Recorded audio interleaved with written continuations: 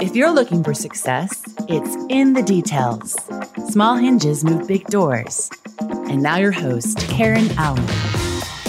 Hello, beautiful friend, and welcome to In the Details. I'm your host, Karen Allen, and today our conversation is with Mary Morrissey. Mary is the founder of the Brave Thinking Institute and has made it her mission for over 4 decades to empower people to create lives they love living. You already know that I'm all about that conversation. As a sought-after expert, Mary has created a powerful transformational system that has her standing among the elite teachers in personal development. Through her books, live events, masterminds, and online programs, she's helped hundreds of thousands of people all over the world achieve new heights of spiritual aliveness, financial prosperity, and authentic success. In her new book, Brave Thinking, Mary shares her own brave thinking journey and offers tools to creating the extraordinary life that you dream of. Let's get in the details with Mary. Mary, welcome. Thank you, Karen. I'm happy to be here. Well, we had a couple of minutes just to catch up, and I did let you know, very transparent, that's how I roll, that I went down so many rabbit holes of your videos and your work. And I was like, oh, well, this is certainly someone that I feel like would be in my inner circle. So first, I just want to say thank you so much. Thank you for sharing in such a gracious way, in a very generous way, all of the wisdom. And I mean, you are definitely a student of life, but you continue to also be a teacher because you share everything that you're learning. You're walking in your gifts is what I'm saying, Mary. So thank you so much for fully embracing that. Thank you, Karen. That's lovely. Well, one of the lines that I heard in one of the many videos that I watched touched me right in the depths of my heart, even past my heart, definitely down into to my soul. And what you said was, you cannot like the situation, meaning you have permission to not like the situation you're in, but you still should do your best while you're in it. Now, that means a lot to me, but what does that mean to you? And, there were many, many years of my life before I began to understand more about how powerful the mindset I'm choosing has over the entirety of my whole life. I used to feel, I grew up in this, that life is happening to me. And so the undercoat of that is I'm a victim of, if something's happening that I like, great. But if it's something happening I don't like, I'm a victim of that. Versus I can't change the weather. There are things I cannot change. Things happen. But the way I approach it is completely up to me. How I deal with it, what I think about it, whether I think this is horrible, it's going to wreck everything forever, or there's nothing in me that likes this. And yet, inside everything, there has to be a seed of some kind of good. And by golly, I'm not going to go through all this and not find some good in it and then capitalize on it. Absolutely. So different approaches so I came along the way, I began to realize I can have a condition without the condition having me. I can have a situation without the situation having me. And whether that's a diagnosis, whether that's a divorce, whether that's a major loss, a death, anything that are the really tough things that happen in human existence, start there. You start just grappling with the situation. But ultimately, the opportunity comes when we can have that situation without it completely dominating, dictating what's going to be in our future. We have complete authority over our thinking. Mm-hmm. And it does take a level of, well, first, it takes a lot of practice to create more space within, which is what I'm hearing you describe, is that you can feel 2 conflicting emotions at the same time. First of all, that's what it's like to be a complex human, right? You can see somebody on vacation and feel joy for them, but also sad for yourself that you're not on vacation. Now, that's an oversimplified version of it. Powerful insight you just brought up. And most people don't know that you can have 2 feelings at exactly the same time. And a part of you is this, and a part of you is that. It doesn't make all of you, but you want to honor those different parts. Exactly. And what can we do to create that expansion inside of us, to open ourselves up to notice that we may be feeling more than one thing, but also to honor that so that we can make an intentional choice on how we respond to those feelings within? You gave the right word, and the word is notice. You can't change something you're not noticing. The number one skill for anyone who lives a more empowered life is the practice, not just now and then, but the living into the practice of noticing what you're noticing. And the thoughts you're having, the feelings you're feeling, as you begin to notice what you're thinking about things, you can notice whether the thought pattern you're in is expansive or it's contractive. And the first place of the creation of those thoughts is in our emotional system. We feel it. We go, oh, but we can keep thinking thoughts as if those are the only thoughts we can have about it. So we can challenge the thoughts. We're thinking, well, what if that's not true? What if there is something in this that actually I'm going to look back on and recognize that while I hated the experience of it, where it took me, I would wish for everybody, because it took me to so much more of myself. Yes, absolutely. I shared a little bit of my story before we hit record, and my listeners do know that. But for any listener who's new in this episode, I shared with you how when I became a widow at a young age, that actually put me on the path to what I now feel very passionate about. And I would never wish any of the details of my story on anyone else, honestly, because it wasn't just losing my husband, but it was losing my house and my car and my job and friends and relationships and all of this stuff that came crash. I would never wish even a portion of that on anyone else. And so I remember when I was writing my book thinking, but how can other people have the end result of this without going through something so traumatic? Do you think that people can come to this new level of awareness and growth without going through a tragedy? Yes, because it happens all the time. But the way most of us respond is impact. To make change, we need some kind of impact, where there's a shift in awareness, a shift in perception. Often that happens through negative impact. So you get impacted by a situation or a condition or a job or a disease or a broken heart. But there's also positive impact, and that's chosen growth, where you do what you're doing, Karen. I mean, you look into different opportunities for how I can't change what's happened, but I could change how I'm going to be with what happened. And you begin to bring impact into your life through chosen streams. So why it's important to keep coming to, in the details and listen to this podcast is every single time there's the opportunity for an impact in the trend of my thinking, in the awareness I'm having, because that dictates all the things that are going to come behind it. Mm-hmm. And how did you find this level of awareness? What kind of journey were you on where all of a sudden you realized that it's not just about what I'm doing, but it is very much about what I'm thinking, which then will manifest into the different areas of my life that I see. How did this start for you, Mary? With a negative impact. So let me tell you just a quick, probably 5-minute story. I grew up in Beaverton, Oregon, a suburb of Portland, in a high-end part of Portland, Oregon. Mom had a great mom and dad. They were best friends and lovers their entire 3-year marriage. So I'm raised in a great family. I'm in high school. I have a high school boyfriend. He goes off to college. It's my junior year of school. I'm on the drill team. I'm vice president of my class, have a lead in the junior play, and I'm homecoming princess. And spring break, my high school boyfriend, who's now in college, comes home. I get pregnant. So May 1, I'm now telling my mother and dad that I am pregnant. And my mother wept for me as if I had died. This is 1966.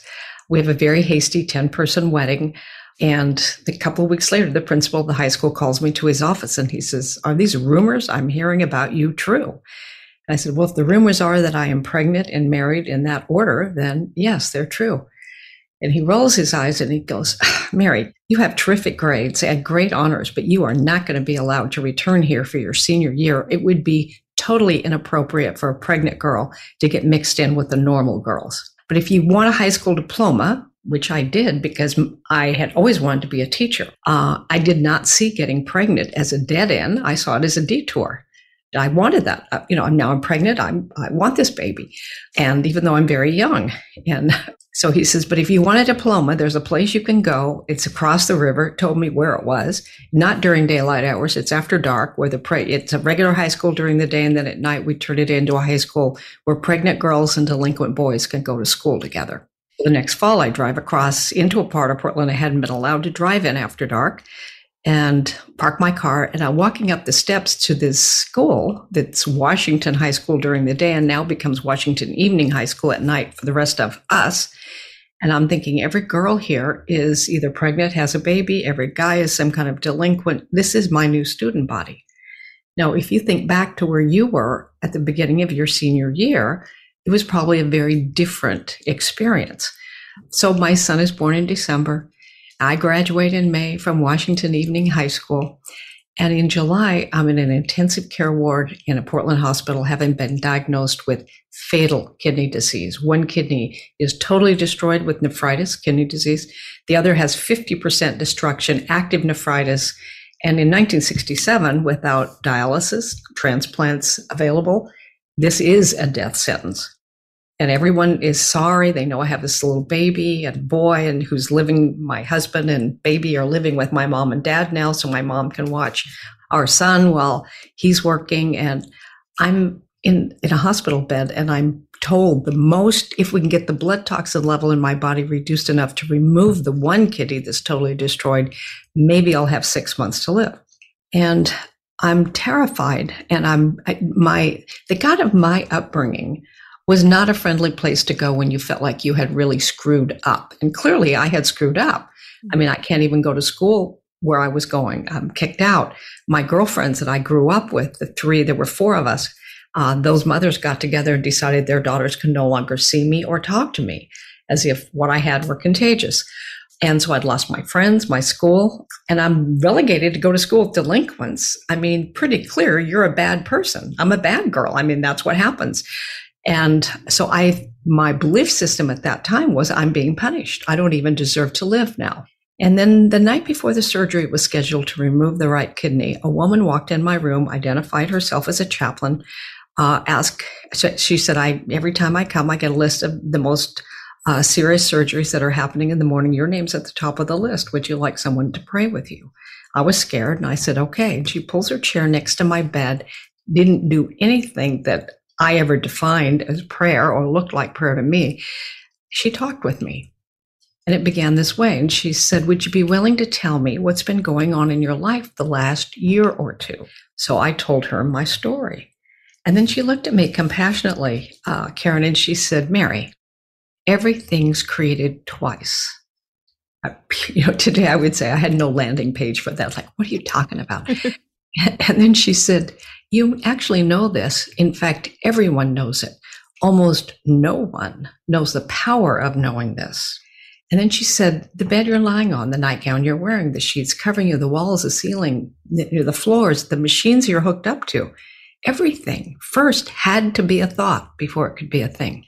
She said, if you did live, what would you do with your life? And I knew immediately I'd raise my little boy and I'd become a teacher. And she said, well, now that you're considering how everything's created twice, could you consider the possibility? Because I hear how much you love your little boy in your story, but I also hear how much you've been hating yourself. You feel like you shamed your school, you shamed yourself, you shamed your family. And now that you're considering how everything is created twice, could you consider the possibility that self-loathing, toxic thinking might have something to do with the toxicity that's rampaging your body and threatening your life? Nobody I knew thought that a thought had an emotional, and the emotion had something to do with what's going on in our bodies. And definitely not in the 60s. It wasn't a conversation It wasn't a conversation. And there was no mind-body clinics at Harvard and UCLA and Stanford and all the many teaching hospitals, not in our understanding. And she said, now that you're considering that, she says, imagine that there are infinite possibilities in this universe. So could you imagine that there is a possibility? We could do a prayer in the morning when they come, they look at you and they say, wow, you look better. We better test you. And they test you and they say, we can find no evidence of disease in you. You can get up and go home. She said, could you believe that's possible? And I told her the truth. No, there wasn't one part of me in that moment that could believe she was going to say some words and they were going to send me home in the morning. I believed way more in my pain than this possibility she put in front of me. Just, all right, if you can't believe that, could you believe this? And she said, but remember, there are infinite possibilities. And the one we decide to focus on is the one that will have more probability in your life. Now, this is before we had quantum physics, unified field theory with Sheldrake, or the Talbot's work out of Stanford, the holographic universe. She said, could you believe there's a possibility that we could imagine that where everything that's toxic in your body gets swept up and put in the kidney that's going to get removed. And when that kidney gets removed, instead of getting worse, you just start to get better, and you get better and better. Could you believe that's possible? And in that moment, Karen, something happened for me. First time in my life. I didn't believe it, but I could tell she did. And so I wasn't even conscious of doing this, but it was the first time looking back that I know for sure I borrowed the believing of someone who was operating at a higher domain than I was. We do not talk about that enough. And so I said to her, I don't know if it's probable, but maybe it's possible. And then she latched onto that and said, that's all we need is one corner of your mind open to the possibility. Let's work with that. And then she gave me a pattern of thinking.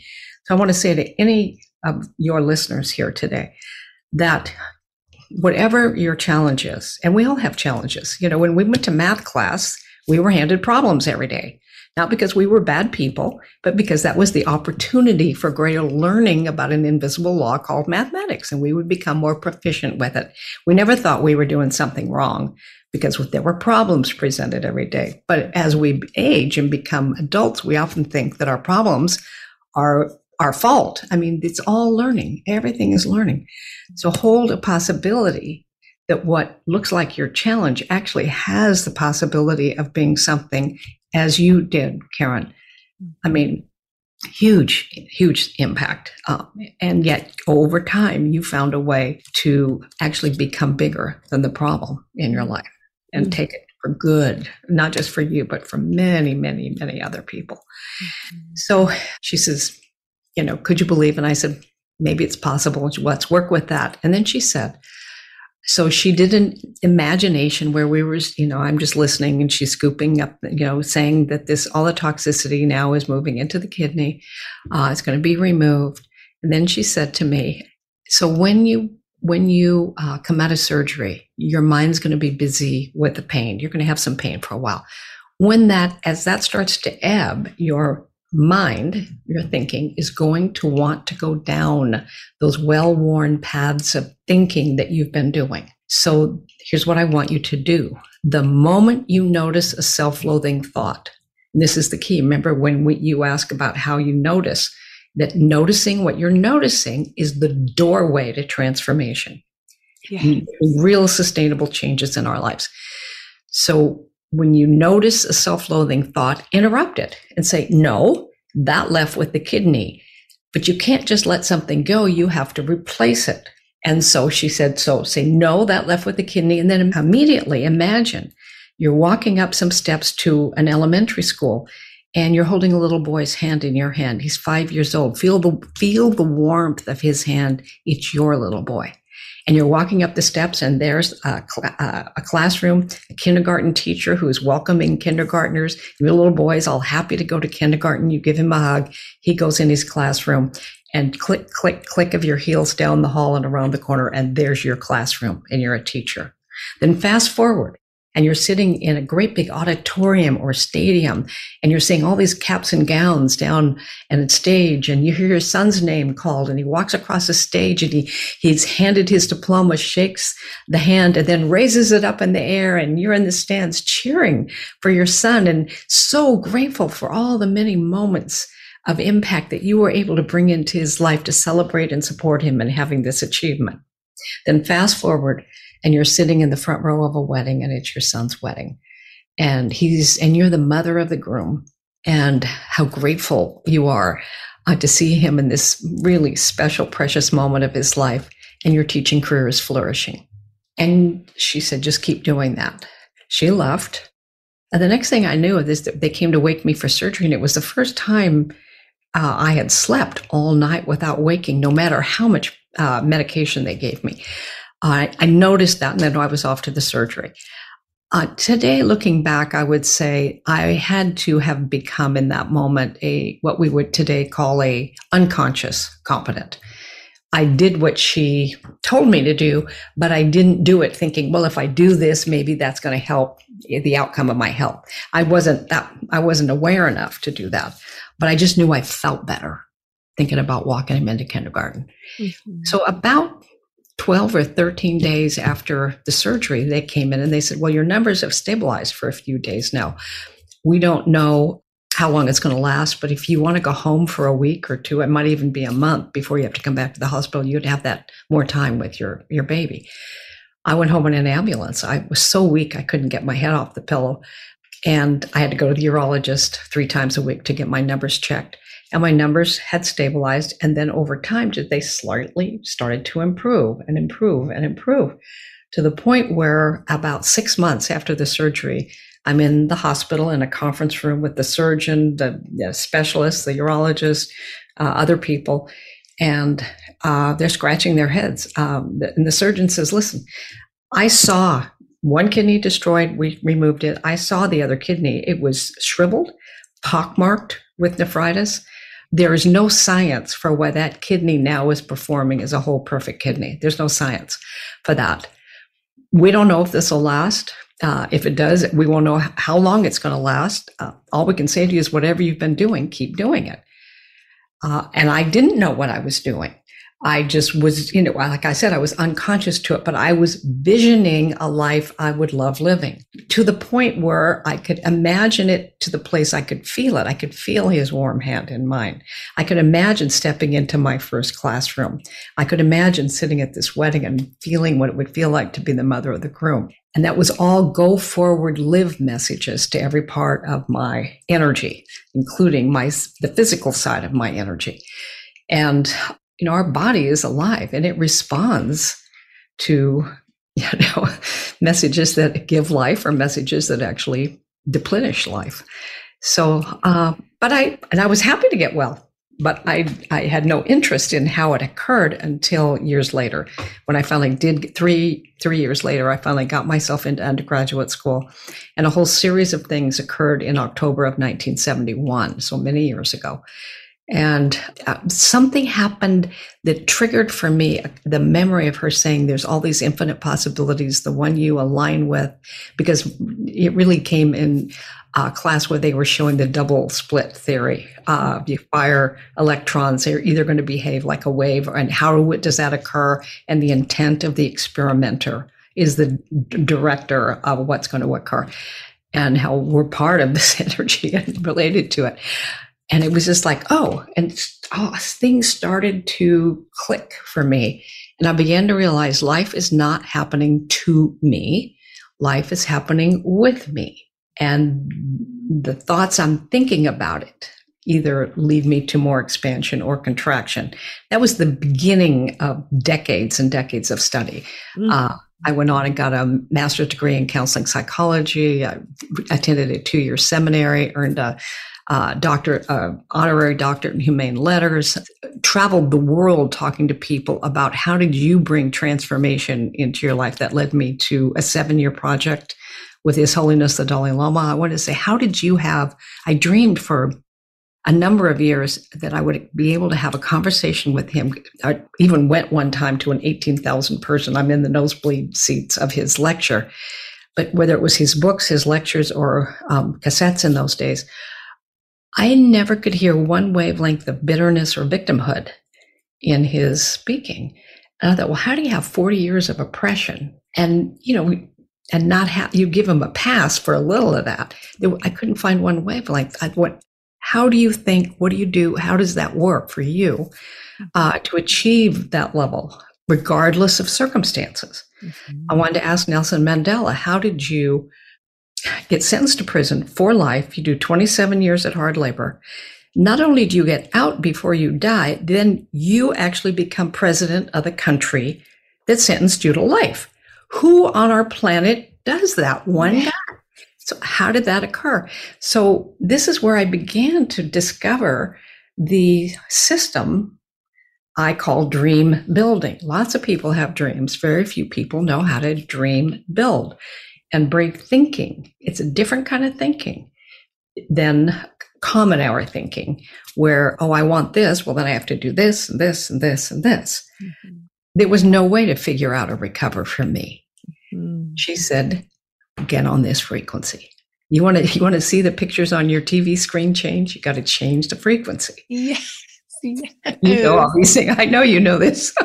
Listeners, maybe you can hear it, but my smile is so big. It's stretching across my face because I remember when I started to have these, I call them downloads, these moments where I'm like, nobody has told me this, but it feels very, very real, what I just heard. Like it feels like truth. So, and why is it so clear? If that wasn't in my consciousness, where would that come from? And so when I would have these moments, I would then hear that from someone else. And that's how I knew it was universal. That's how I knew it was universal truth. So a lot of what you're saying is giving me that same feeling, that same sentiment. And one of them that I feel like it's really important to highlight because I didn't understand this when I was first doing it, but I think it could certainly unlock something for our listeners.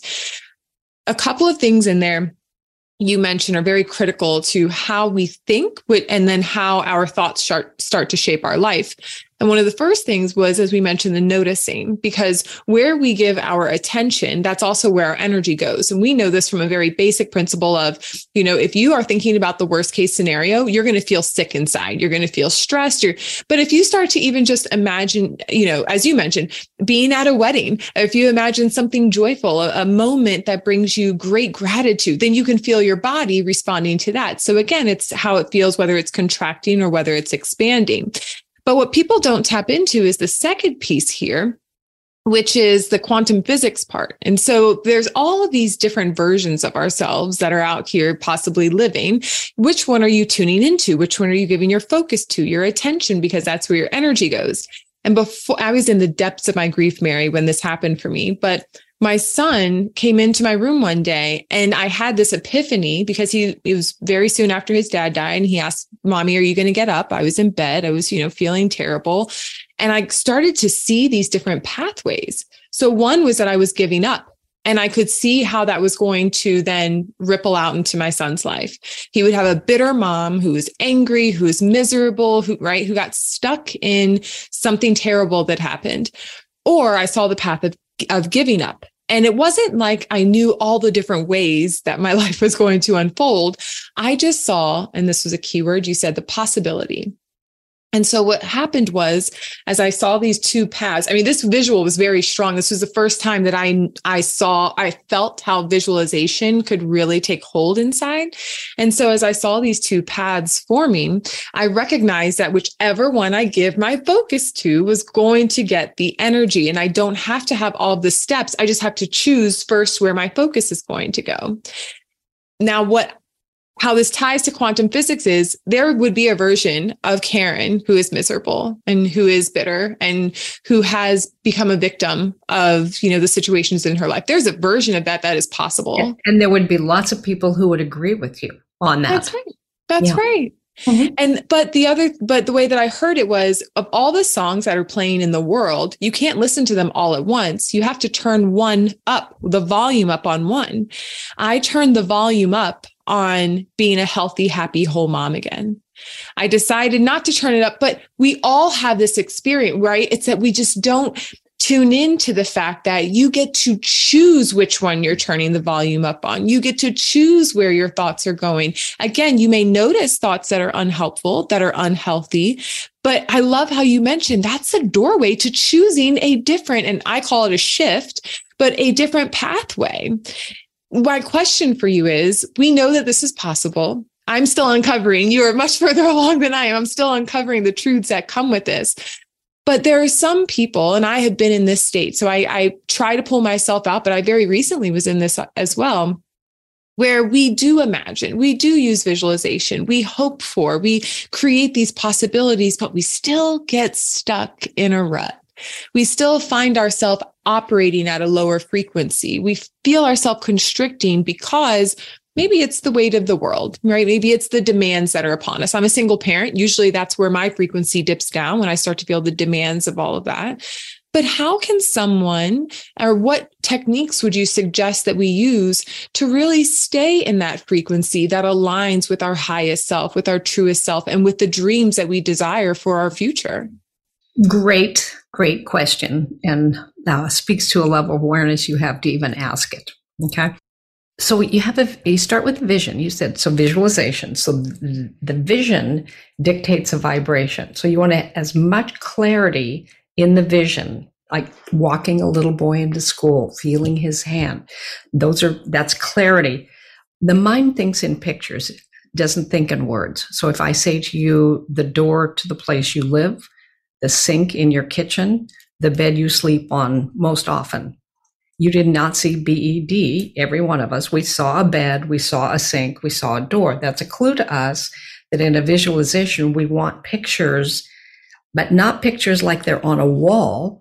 We want pictures we're standing inside of. Like we're in the story, we're in the movie. Right. And so it's a movie, exactly. So I'm walking into school, I'm in the auditorium. So the first step is to be sure you have a clear vision that you can then rehearse, not just with your thinking, but the more you can feel inside of it, the greater the frequency that you're in harmony with. You're going to be the person who wants the thing, but it's out there and it's going to be in the future and it's going to be hard to get to. Or you're experiencing a portion of today, even 3 times a day, where you step inside of it and feel yourself to the point where you say, all right, this belongs to me. It just hasn't happened yet outside in all the ways, but it belongs to me. So that you begin to generate that relationship with it. There's 3 phases to what I call dream building. That's the first phase. It's blueprinting. You want a dream house, you spend time evoking what you really want, condensing that to a picture called a blueprint. The next step is bridging. The bridging is where I'm becoming a match for that reality. Because until I'm a match for it, it just stays in the invisible. And it can be, so condensing it into, when we're talking about physics, into its physical form requires relativity, that I am related to it enough that there's sufficient, what we call sufficiency in physics. Think about it. You've got water, it can be really, really hot, but it doesn't go through a phase change until it hits 212 at sea level. So for a phase change means it's no longer a vision, it's now becoming a fact. And the physics of that I have to be a match to the reality I say I want. How do we become a match? There's a number of ways, but the number one way is to notice what you're noticing. That's where you can, because imagine you're going down a river called the River of Life, and you're in your own boat, but your hand isn't on the helm. So there's no ability to steer around rocks or use the winds and the waves in your behalf. Instead, you're just being buffeted by things that are coming your way. And that's how most people live. They feel like life is happening to them. Once your hand is on the helm of your own thinking, you can notice and to become. And so years ago, Karen, I'm out for a walk, because walking, like Emerson, other people that have used walking as a tool for connecting. And I hear just loud and clear, Mary, the content of your life is the curriculum of your evolution. That the way for me to experience more of my own potential self is I'm not fighting the content, that I'm seeing that as part of the curriculum of my own evolution. So how I become more of a match. My clients, people from all over the world ask, well, when is this going to happen? At the moment I become a more sustained match than the person who wishes for it, wants it, or has stories about why it can't happen. But many years ago, when I met my first real mentor in this, I'd struggled once, I had thought I wanted to be a classical classroom teacher. But the more I studied about this and studied everything I could find in the field of transformation, and by the way, I did get to meet with Nelson Mandela. And yes, I met and had that conversation with both of these amazing men and many, many others. Before I move on, I just want to say Nelson Mandela said, how did you do this? He said, who in the world does this? And he said, oh, the man who went to prison could never have become president. He was angry. He was resentful. He was bitter. But over the years, that inner transformation that I made, he said, it's something I would call climbing the slope of thought. I began to think more empowering thoughts, like instead of thinking for years, well, everything is lost. It's never going to, apartheid will never end. It's just, this is, everything I did was for nothing and life is over. And he said, and then one day a thought came, what if your being here actually could be part of the ending of apartheid? Yeah. He said, there was no part of me that believed that could be true, but I just knew I felt better thinking that thought. And he said it would be, and then it changed my perspective that if that were true, then would I be thinking these thoughts about my captors, or would I see them as people? And it just hit how ultimately the inner transformation that produced a completely different result. The same thing with His Holiness. When I ask him, how do you do that? How do you have no bitterness or victimhood? And he goes, we all have friends. Friends easy love, easy forgive. We have sacred friends. Sacred friends. Very, very difficult. Very difficult. He says, Chinese people don't do this. Chinese government does this. And he says, Chinese government, my sacred friend. But if Chinese government didn't do exactly what it does, I would never have had to evolve my heart to be bigger than the pain they bring. Yeah. So those kinds of shifts. I love it. Well, what happens is we get ourselves onto the frequency to believe that, because you change the thought, but then you got to back it up with an action. Yeah. Because that's where the circuitry gets completed. So what can I do today with a great question? What can I do with what I have today to move me in the direction of my dream? There's always something you can do today. That some small step, baby. I'm a big believer in baby steps. That's right. Small shifts is what I call them. That's right. They'll take you all the way up Mount Everest if you just keep taking them. So even what can I do in 5 minutes? There may be somebody you call and thank them. A gratitude that hasn't been expressed puts you on a higher frequency. It could be also offering to help, because that puts us in a higher frequency. It could be, we know through Penn State's work with positive psychology that if you write something down as if it's happened or happening, you are 10 times more likely scientifically to actually have it occur in your life, because the right and the left hemisphere of the brains now are in coherence with both the vision and the writing, and the more distinct, or like walking a little boy. More specific with those details. Exactly. So specificity, clarity is part of having a clear frequency. Jim Carrey's story is a great one. Oh, it is. He wanted to, so he writes himself a $10 million check for acting services rendered. No actor in history has ever been paid that. Nothing's happening in his life that says that could occur. He goes every single day. This is part of the thing, to go, you do this not just now and then a week later and a week. The more consistent you are, the sooner you have sufficiency between your relationship with the vision and your vibrational match for it. He would go every single day up at sunset to Mulholland Drive, look over the Hollywood sign, and he would imagine getting calls from this director or that producer. And then ultimately the vision would go with him signing a contract and being handed a $10 million check for acting services rendered. And he said, some days it would be easy to feel that belongs to me. And other days it was a heck of a struggle, but I would not leave that place until I could feel this does belong to me. It just hasn't happened yet. First actor ever, as you know, to receive a contract for $10 million for acting services rendered for a movie called Dumb and Dumber. Yes. So who's the dumb one now? Yeah. People used to think it was really dumb that I did that.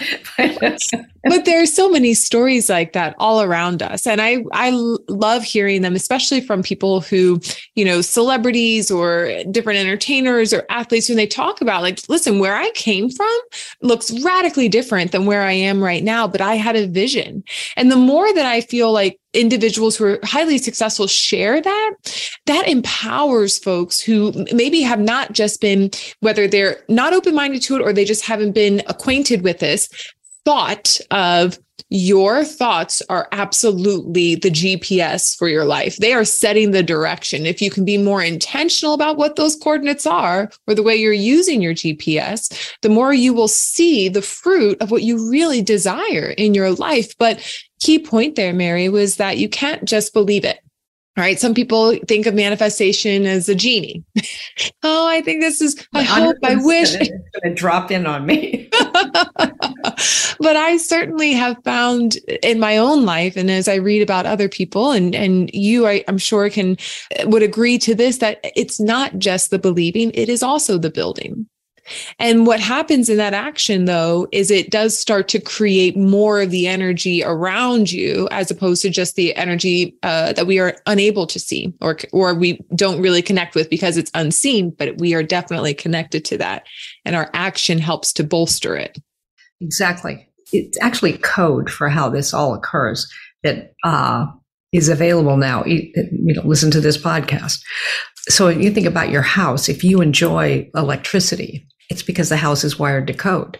And you can have every lamp plugged in, every bulb working, and no light unless there's a circuitry occurring. The energy has to flow through that. So Thomas Edison believes there's an invisible law that governs how we can have light, not just in one place, and the system. So he's unpacking the system for how it works over the many, many years of study, not just in my own work, but or philosophies or psychology, sciences, the emerging, for me, it was an emerging physics understanding that were proving some of the things that had been in philosophy and religions. As you believe, so it is done unto you, and many, many others. I began to see a pattern. And over the years, my work has been making it very, very simple. And that's what I sought to do in this new book, Brave Thinking, is to make it as crystal clear as possible with easy, simple, replicable steps. After 50 years of studying and over 40 years of teaching and working with thousands of people all over the world, I know this system it's at work all the time, whether we're aware of it or not. But once you're aware of it, like you are, Karen, you can transform the moment, transform the day, transform your life. And I will say, even though I'm aware of it, I still have my very human moments. I was just coming out of a funk. And every time that I noticed the feeling, I was just said, okay, I see it. All right, I'm going to do something to counteract it so I don't get stuck there. And so as much as we continue to learn, there you go. You can have a funk. You can have a funk without the funk having you. Yes, exactly. Exactly. And as much as, I continue to learn and grow, I believe that our growth is always tested. And as it's tested, that's when we have the opportunity to continue to grow. And so it sounds like after decades and decades of your growth, and I'm sure it's been tested along the way, I appreciate you. I appreciate you bringing it into a simplified, step-by-step experience through the new book, Brave Thinking. I know that it's going to help so many people. You can get it wherever books are sold. We'll make sure that is also in the show notes. If there's one thing that you hope our listeners would take away once they do buy the book, because they're going to hop off of this, they're going to go get their copy. If there's one thing you hope that they take away from the book, what is that one thing?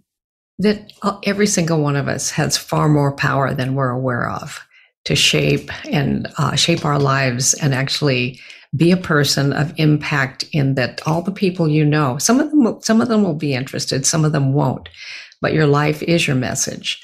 You have children, and some of you might have grandchildren, or you're searching for that special someone. All of our life is impacted by the way we think and believe. And that's not solid. You can change that in a moment.